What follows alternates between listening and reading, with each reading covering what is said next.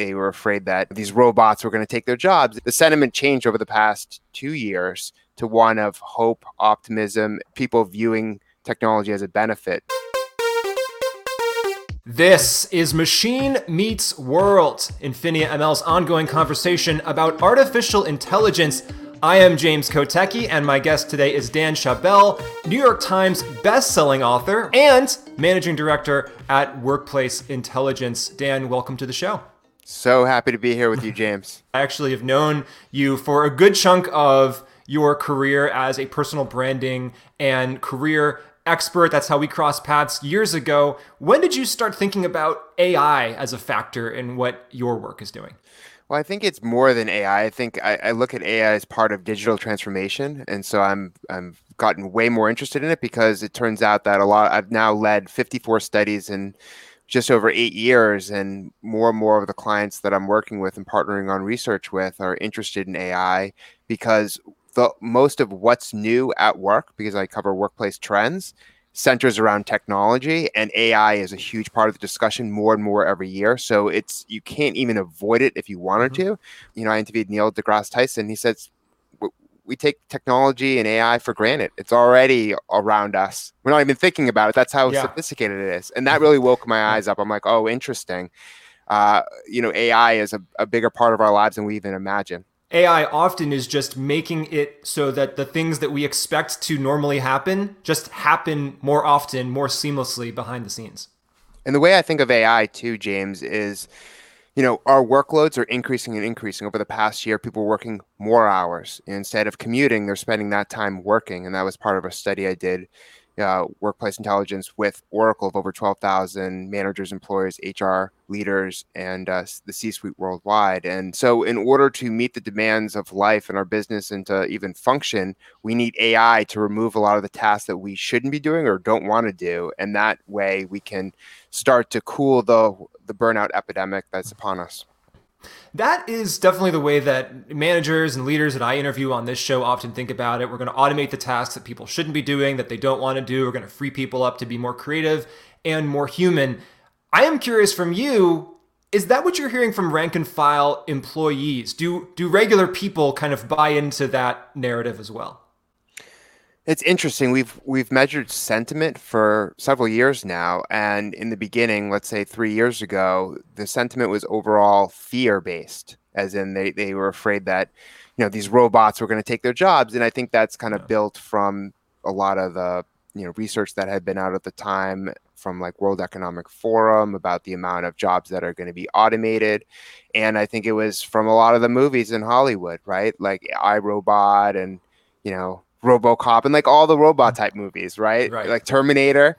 I remember I'd have some presentations where I would have like pictures of robots just to get the reaction before I talked about how robots could improve and technology could improve our lives. So the sentiment changed over the past 2 years to one of hope, optimism, and people viewing technology as a benefit, not as something that's going to harm them or remove their job from the economy. One of the guiding principles of this kind of transformation is often that workers who are displaced by AI will get new jobs, they'll get better jobs, or at least they'll be able to do better things with their time.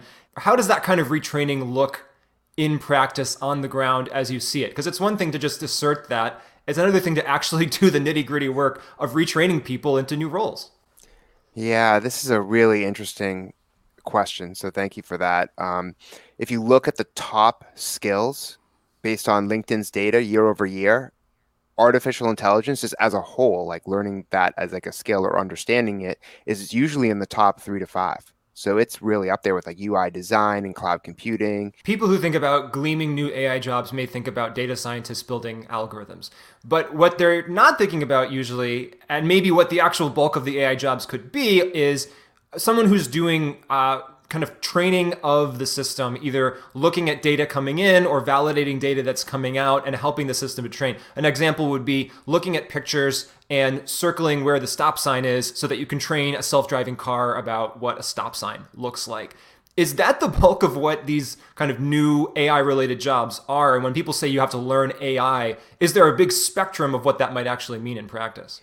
Yeah, I think it is meant to be broad, to be honest, because I think that AI is in itself very broad and there's different aspects to it. There's kind of competing tensions here. In the short term, employers will say, look, we're freeing people up to do the work that they should be doing as human beings, and we still need people because we still need creative people to do these creative type tasks. In the long term, though, AI is going to continue to get more and more sophisticated, and it continues to encroach year after year on things that we used to think that only a person could do. If they're able to simulate emotions, if they're able to simulate empathy, if they're able to create new things like we see with GPT-3 coming out of OpenAI, the text producing algorithm there. Eventually, are we kind of in a transition period where, yeah, we still need people now, but eventually we just might not need that many people to run the economy? That's a very big question. And I would say that the way we're looking at it in terms of the studies that we do every year, it's more of a partnership. It's and real identifying roles and responsibilities for robots / AI and technology versus what a human being is doing. And it typically comes down to humans doubling down on soft skills because the hard skills are constantly being automated. And so I think it is tough. I think that there is, especially for higher priced goods and experiences, you expect a person over a machine. But it's hard to predict how that's going to play out too. So if it's all about soft skills in at least the near future, how should people marry that truth with the truth about needing to learn AI? Machine learning and AI may eventually start to automate away some of the jobs that even data scientists are doing when they're building AI in the first place. So how do you think about those two things? What I would say is that those positions, if they get automated, they'll be a next level up, a more advanced machine, and more advanced and more advanced and more advanced and more advanced. And then those individuals who were data scientists will have to learn skills that we don't even know of yet. And then they'll have to keep advancing. So it'll continue to put pressure on them. And if there's no data scientist jobs, there'll be a AI scientist job or something, whatever that might be. Mm-hmm. I think we're just going to constantly advance because technology doesn't care about our feelings and companies are trying to make a profit. So there's an incentive because after the 2008 recession, it was very clear companies want to do more with fewer resources, which put more pressure on workers and increased the investment in technology. And so I think that we're going to just continue to see that play out, especially if there's no additional labor laws from the government perspective to protect workers. And that's why I do believe in potentially a UBI or some larger safety net in America because of everything you're saying. Tell me more about the study that you did last year with Oracle. I think it was on mental health and AI. What were some of the things that you found? Yeah, we found that last year was the most stressful year of people's lives, which is not that big of a surprise. But we also found that, people are suffering from mental health. They're working more hours, which it plays into the burnout epidemic that I just had referenced earlier. What was really fascinating is people would rather trust a robot over, their manager, a therapist, and any other human when it comes to mental health. And what that signals is that people have a fear of talking about mental health problems. There's a stigma around mental health, and they're, talking to a robot or a machine or an AI chatbot about your mental health problems. You're not gonna get bullied or ostracized when you do that. And this technology is available 24/7. Dan, anything that you want to leave us with? Any final thoughts or maybe things you want to plug?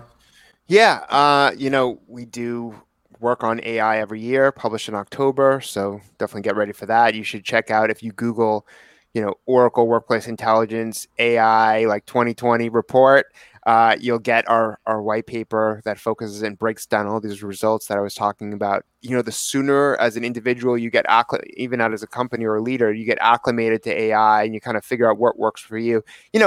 I always believe in small steps before big leaps. Try an AI bot for scheduling meetings. Do something small where it's either free or low cost, just to understand the dynamic. Whether you use it in the future or not, it's better to have at least some degree of knowledge. You could just do small little actions that will amount to a degree of learning that will help you as the world transitions. Dan Schawbel is also a podcast host, 5 Questions with Dan Schawbel. He interviews very famous people and has great conversations with them. So please check that out after you finish listening to every single episode of Machine Meets World. Dan, thank you so much for being here on the show. Happy to be here. This was a pleasure. And thank you for listening and or watching. You can email the show, mmw@infiniaml.com. Please like this, share this, throw us a comment, give the algorithms what they want. I am James Kotecki, and that is what happens when machine meets world.